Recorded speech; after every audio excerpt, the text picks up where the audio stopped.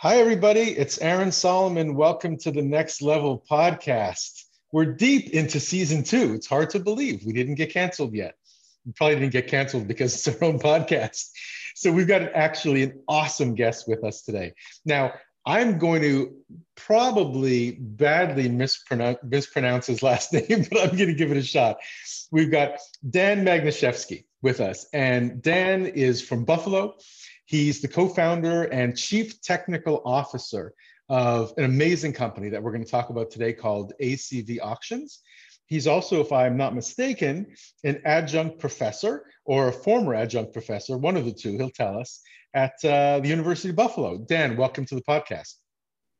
Thank you. And yeah, you nailed the pronunciation of the last name. So kudos That's to you. Good. Thanks very much. Well, I mean, I know, I think I tried to do the best that I could with it. So the first time we met, if I'm not mistaken, in real life, not in Twitter life, was Startup Weekend Buffalo several years ago, a lot of years ago.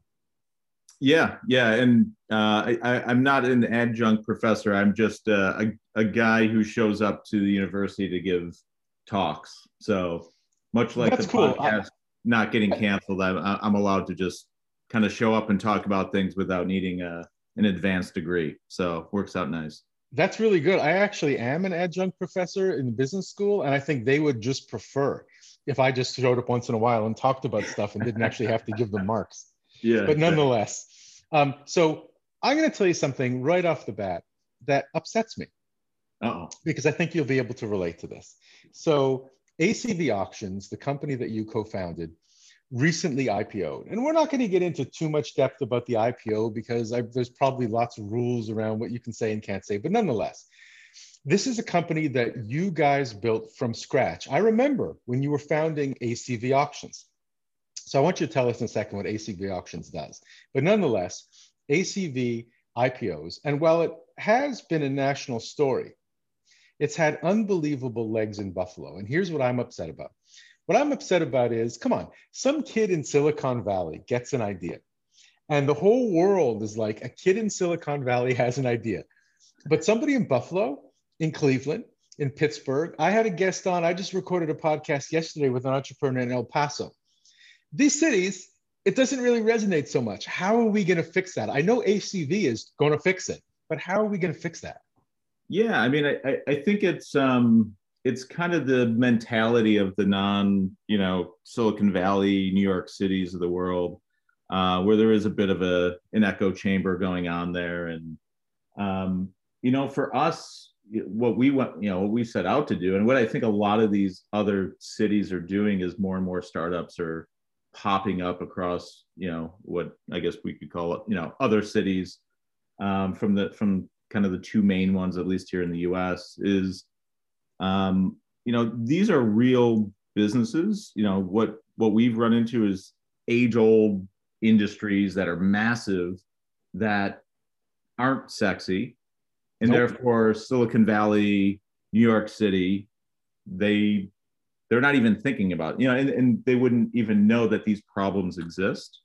And a lot of times used to joke, it's trying to solve like the person in San Francisco problem of like, where is the best pour over coffee shop that also, plays like the genre of music. These types. Wait, but heaven forbid I should walk a block there because I need to get a scooter.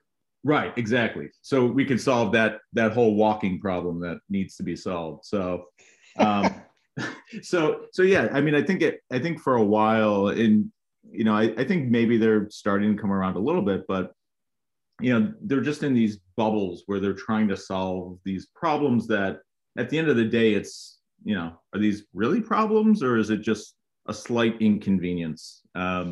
Whereas, and then they can raise millions or tens of millions of dollars on their idea because they used to work at Google.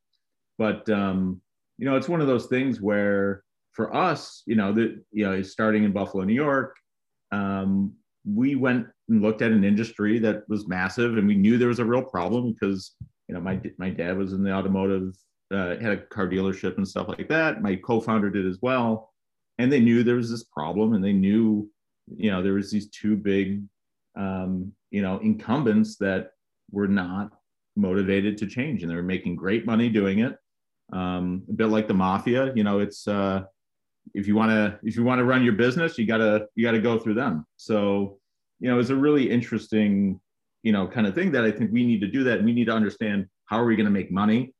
Right out of the gate, the first car we sold, we made money on. We had a really good revenue model, and it wasn't something that we had to kind of hope we get X million users so then we can start monetizing them. It was really around, how are we providing a service that people will pay for, that is making their lives better and easier. And super quickly for everybody, so they understand, ACV is a car auction business. Yeah, so we started as a digital marketplace for really dealer to dealer, so the wholesale car market. We didn't do consumer, but it's a massive industry. There's 21 million vehicles in the U.S. that get transacted dealer to dealer. So anytime you go and trade in your vehicle, that dealership may or may not want to keep it and sell it on their used car lot. But a lot of times they just want to get rid of that vehicle. And, so what they traditionally would do would be to call up a transporter, ship it to a physical auction that could be 50 miles away, it could be 300 miles away. And they would then sit on a parking lot for a week.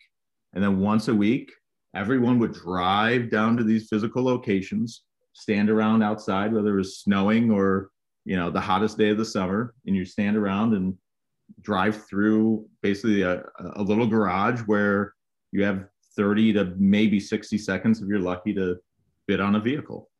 And you've been to these auctions, right? Yeah. Yep. I have too. I used to go to an auction. I used to live in southern Pennsylvania. I used to go to an auction on the Mason-Dixon line. That was one of the trippiest things you could ever see. It was semi-open to the public. So everything from bluegrass bands to really good barbecue to, as you said, a range of cars from, wow, if I could get this car or a dealer could get this car, it would be a great deal, to this car is never, ever going to start. And these are coming through and multiple bays by the minute. It's really a laborious and problem-ridden process, which you fixed. Yeah, and a lot of times too, there may be 3 cars you want to buy, and they're all running literally at the same time in lanes 1, 5, and 10. Right? How are you bidding on that? So then you got to try to figure out which one you are going to bid on. So yeah, super labor intensive. Dealers are just not on their lots selling new cars to consumers, which is how they make their money. And yeah, these vehicles are all used, damaged goods at some level. So it's you then also need to try to make sure you're not you're buying it for the right price and not buying something that needs too much work that's going to cause you to lose money on it. So it was about 6 years ago, and you guys won 43 North. So for those who don't know 43 North, I've been involved in 43 North as well. It's amazing. I wish every city had a 43 North, at least with the way 43 North began. So it was a Buffalo organization that did an annual business plan competition, and anybody could enter. Like, there were companies that entered from Toronto, which is nearby Buffalo, where I used to live, and all over the area. And you guys won that, and there were like over 10,000 companies in the competition, and you got $1 million prize. Yep. Yeah. That's very cool. Yeah. No, it is a great program, and some of the other, so the non-first place gets, I think they changed it up a little bit, $500,000, and it is an investment. So they're it's kind of this way of, it's kind of a fund, but also, kind of a competition. So it's an interesting model for sure. And yeah, I mean, it was great for us. It was, $1 million at a time where, we had just raised $1 million in a seed round, mainly people local in Buffalo, which was a pretty good feat at that time. And it was a great competition. You go through and, it's kind of a Shark Tank style pitch at the end as they kind of whittle the teams down. And it was a great injection of capital at a time when we were just starting to grow and scale into different markets. And the thing that I love the most about competitions like 43 North is that if you look at a city the size of Buffalo, and like, you know, I'm a massive Buffalo fan, not just the football team, but it's such a great city. I've spent so much time there, is that if you win 43 North or make it really deep into the competition, it starts to energize the business community around the potential of your startup to do exactly what ACV Auctions did. Because honestly, that's the goal for 43 North, is that every winner of the competition becomes a huge win and a huge exit. But it gets a lot of attention that otherwise a company in a city Buffalo size wouldn't have. Yeah. And I used to get, you know, right after we were, and maybe it was the first year of 43 North as well, but definitely after we went through it, I was getting tons of, you know, feedback from people I knew on the West Coast and New York City and elsewhere, just around, and they were from Buffalo, and just how excited they were to see this type of thing happening in Buffalo. You know, so it was a really, I think, a really great just PR, you know, outside of the investment in building companies and bringing people in. It's a great PR thing for someone like Buffalo who, you know, doesn't have the PR, and showing that we are trying to do, you know, innovative things around bringing companies here and really helping foster startups. And for people who are looking to start their own companies and didn't know where to go, and, you know, had trouble finding capital and the mentors and all that, it's this great framework that allows, that really allows to kind of make Buffalo an option, you know, which is great. And more companies, again, I don't want to sound preachy, but I will be preachy. And again, it's not just Buffalo, but it's the Buffaloes of the country and the Buffaloes of the world. I'm sorry, but if I were today to do another startup in my advanced years, which I very well may one day, there's no way I would want to be in a Silicon Valley or in a New York City. I would definitely want to be in a city like Buffalo, where, you know, it's just different. Nonetheless, here's the thing. Back to your origin story. So there's two things I think that made you perfect for being a co-founder of this. The first, obviously, is your deep technical background. But the second thing is, I remember that you're a massive Porsche fan. I am, yes. And I remember a couple of times living in Germany that I would say, hey, listen, you wouldn't believe all the Porsches on the road here in Berlin. Like, there are parts of town where it's only Porsche on the road. So obviously, when it came to being involved in a car startup, you know, this kind of blurred the line between work and passion for you, right? Oh, totally. Yeah. And, you know, I had a 1980 Porsche 928 that a barn find around here in Buffalo. It was Euro edition, super rare, Target interior. And, you know, I was looking to do something a little different, you know, just kind of outside of my day job, and do something with my hands that wasn't typing on a keyboard.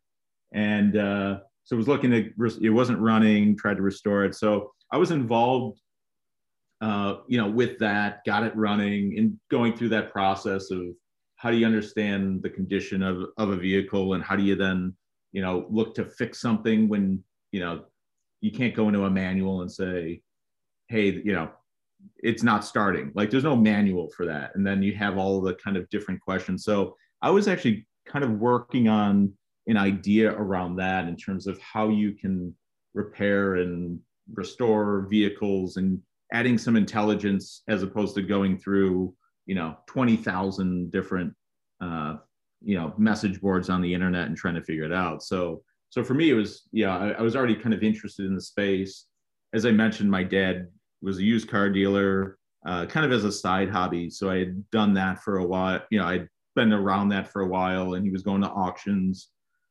His day job was actually an inspector, insurance, you know, claims inspector for Allstate. So in addition to that, he was always going through and inspecting cars, which at the time didn't seem like it would be a relevant thing. But as ACV grew, inspections became a big piece of what we do. So yeah, it was all that kind of stuff. And, you know, when I met Joe, one of my co-founders, who had this idea, and he's just like, I just had, you know, I got a push notification anytime a dealer took a trade-in and they didn't want it, or they want to know what they can get for it. If I can just get a push notification with a bunch of photos, you know, some of the details on it, I'd bid on that. You know, why am I traveling 500 miles one way, 200 miles the next day, 300 miles the next day? going and standing around and doing this. So, as he was talking through it, I'm like, yeah, that makes total sense. I could build that. And we just kind of kicked it off from there and just trying to figure out what this thing would be and, what our MVP was going to look like, and started talking to some customers. And it was kind of kicked off from there. I think that's obvious. That's great advice for people who might be listening who are still in school or just starting their career, because there's not going to be a hard break during your life between your work and the rest of your life. It's great if you can do something like, I don't know, work out, play a sport that turns your mind off your work a little bit, but you get to think about cars all the time. One of the things that I really appreciate about you is you're part of my company's family, Mission Watch Company. You have one of our watches. I do. And this was like a lifelong passion of mine, being a watch guy. And I don't mind all the work that comes along with having a watch company, because I'm just thinking about watches. So when I'm looking at what other companies are doing, and I respect and love what other companies are making, it's, that research is fun. So is that work time? Is it off time? I know for you, thinking about cars is the exact same thing. And that, I think, is great advice for anybody thinking, I'm going to build something successful, because you're going to be in that mode, pretty much all of your waking hours. Yeah. And I think it's really good to try and do different things or pick up different hobbies that are outside of maybe the core of what you're interested in. Because I think, and especially as a software engineer, you kind of look at everything and try to ask, why are we doing it this way in 2021, 2020, whenever? And you try to almost, how do you automate this? How do you improve this process? How do you add more intelligence to it? So, for me, just going and turning wrenches a little bit, I was like, I can't believe how hard it is to do this thing. And you can be surprised at these opportunities that are out there in areas you never would have expected or never would have thought to look, had you not just kind of cottywompled down this path. Totally. So listen, for people who don't know what an IPO is, because not everybody listens to the podcast Entrepreneur. Some people have legal practices, and I look at our analytics all the time. We also have people listen from all over the world. So explain briefly, if you can, what an IPO is, and more importantly, what an IPO can do for a company like ACV. Like, why would a company like yours at this point decide to do an IPO? Sure. Yeah. So for us, and I think in any company's path, you can take two paths, I think. And I think there's the bootstrapping model where you're going to grow more organically. It's going to be a little slower to kind of get that critical mass, but you retain your ownership of the company, and you're not kind of bringing in investors to maybe steer you in a way that you're nervous you're going to get steered. So there's that method, and then there's kind of the venture approach. And for us early on, we knew this is a winner take all, winner take most type market, and we knew there was big competitors with super deep pockets. And for us, it was like, hey, we know we're going to need to raise venture capital.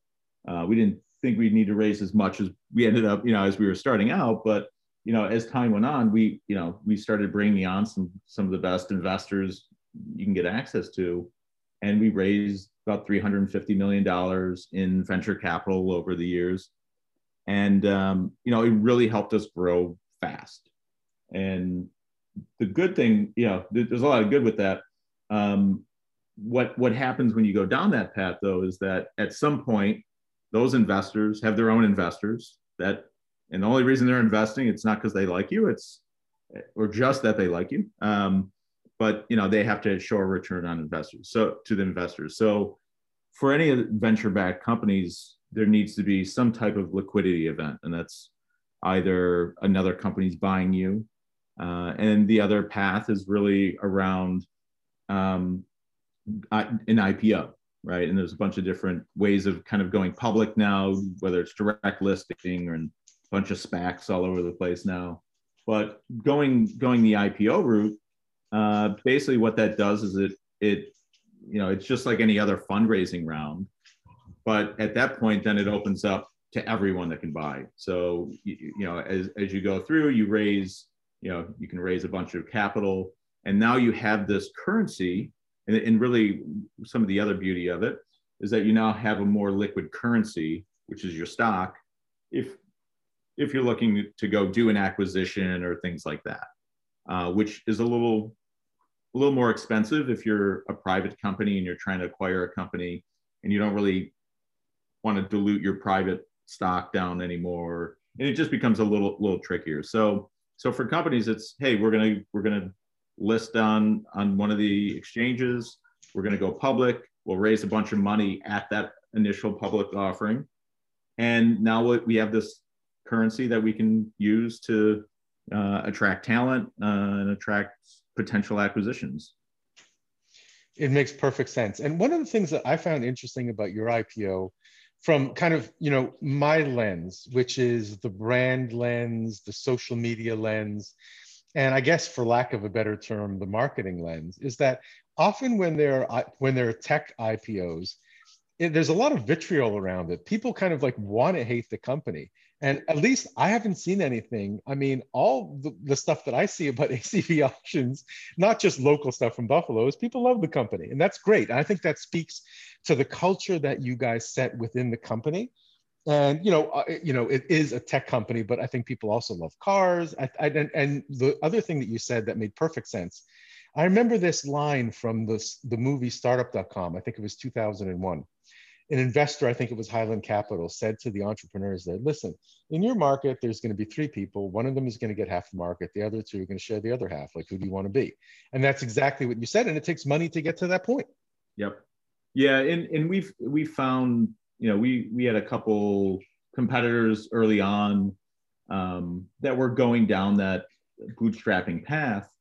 And, what I see a lot of, I mentor a bunch of other startups as well. So I've seen this a couple times play out where you try to, you're trying to build your core company, but you're trying to bring in some more money while you're trying to do that. So then you start doing something that's a little tangential to what you're doing to bring in to bring in some capital to fund the core thing. And then you end up getting too distracted, and you built these 5 different things that, you built to make money, but you didn't build it with that product vision of all of this is coming together. And so I think that's, kind of another, gotcha on the bootstrapping when you're trying to grow that fast. And, it's definitely a tough thing to do for certain markets. When you started in around 2015, did you think that when we hit 2021, that over 15,000 dealerships would be using ACV auctions? I mean, we hoped, we were obviously very optimistic going in, which is, it's good to kind of be somewhat foolish as you're going in and a little overconfident. But yeah, I mean, I think, where the company's got to, I mean, it is a bit surreal kind of looking back. We knew the opportunity was there. The question was just, are we going to be the ones that are able to make it happen? We felt the shift to digital, it's going to happen at some point. Obviously with COVID, that kind of moved the industry forward, 3 to 5 years. But yeah, it's pretty crazy as you get going and, further and further. And I think, I definitely credit our investors for this as well. Some of the big names like Bessemer and Bain and people like that, is that it's constantly like, this could be so big. We need to keep growing. We got to go faster. We got to do all of these things. And they were the ones that could really see how big this could become. And it kind of takes a while when you're like, oh my gosh, how are we going to go from here to there in this amount of time? And then we would do it. And we're like, oh my God, we're here. Oh, okay, great. And then they're like, great, here's the next hill to climb, So I think it is good having people who have seen companies at a large scale and can, think big, right? And I think that's really the biggest piece is, how can you think big and not be constrained with just the size of a company that you're familiar with or, things like that. So yeah, it's a new kind of mentality and way of thinking about it, is just look at the full opportunity, look at, with different switches to digital, it could create a totally different paradigm. So it's not even just, brick and mortar versus digital. The digital piece unlocks so many other aspects of it that, that you just wouldn't have thought of. And it just kind of helps as you're growing this company. And those are the ways, those are the little triggers that can really, help you grow and pop even faster than you thought. And then to go back to what you said early in the conversation, this is the main lesson that we need to be teaching more entrepreneurs. You had to realize right in the beginning that you could do something that makes money. When we started our watch company, our business model is very, very simple. We manufacture watches and we sell them at a profit. And, we didn't get lost. Like you and I have seen literally probably over 1,000 decks each from entrepreneurs in our lives. And how many times do we get to the end of a deck and we're like, it's cool, but how is this making money? Probably 900 and something. Yes. Yeah, exactly. And that's just the thing. I mean, it doesn't have to be fancy. I know so we've got a new watch coming out, which of course I'm going to show you privately. We've got a new watch coming out in a couple of weeks. I know exactly down to the cent what our costs are. I know exactly down to the cent what we're going to sell it for. When we sell each watch, we're going to make money. That's very, very simple. And if we sell tons of them, we'll make a lot of money. And if we sell just a few, we'll make a little bit of money. But we knew that from the beginning. And if we don't invest a cent into any advertising, into any social media, it doesn't change the fact that with each good sold, it comes at a profit. Now, again, we're a teeny little business. We're like a mom and pop watch shop, two guys who love watches, right? But that's the kind of business that I think people should be building. The kind of business where you're like, I understand the cars. I understand what their needs are. Let's do something. And every transaction, there's something in it for us. That's what people should be building. Yeah, and I think it comes down to, what is the business model? What are your unit economics? The caveat being, if you are in, growth mode, hyper growth mode, whatever you want to call it, and you are bringing on venture capital, a lot of it, the way you think about it, because you will be losing money, which is, you raise the money to be able to put it to work and grow faster. But at the same time, you want to be improving your unit economics and making those better. And so the spend is more of how do we get more of the market share? How do we, build the best team? How do we do, build new technologies and products? And then you really have to time it. So, all right, at what point after we've kind of gone and saturated the market or, done enough of these things that the unit economics gets so much better and you're so much more efficient that now you're hitting that break even and profitable stage, right? And so that's, but I think, all of the underlying, principles are the same. It's a little different on the venture growth side, just in terms of, you are technically losing money, but, with that longer term goal of growth and when do we hit that cash flow break even point in profit. Exactly. Totally. So listen, in the last couple of minutes, we're going to make a hard right. So here's the first thing. The Super Bowl odds are out for next year. And where do you think Buffalo is in what people think they're going to do in the Super Bowl? Are they number 1, number 5, number 20? I'll put them at 3. You're right. They're 3. They're tied for 3 with Tampa Bay. Okay. But here's the thing. They're behind Kansas City and Green Bay. Explain to me how Buffalo is behind Green Bay, a talented team where there's such bad blood between their potential Hall of Fame quarterback and the team right now. They're ahead of the Bills, where the Bills are about to lock in one of the greatest young quarterbacks in history pretty much forever. Yeah. It's I like it that way, to be honest with you, as a long-suffering Buffalo sports fan. I don't want us to get too far ahead. So, I like being the underdog, be the disrespected underdog that, isn't getting the love, and let everyone keep the chip on their shoulder and keep working hard. So, I always get too the Bills are up at, by too much, or they're a favorite going to a game. That's when I get real nervous, but that's just 30 something years of, Buffalo sports. That'll do it to you.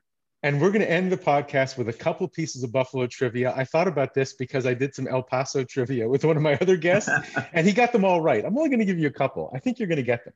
So The Bills owner, Ralph Wilson, originally wanted his AFL team to be located in another city, not in Buffalo, where did you want it to be?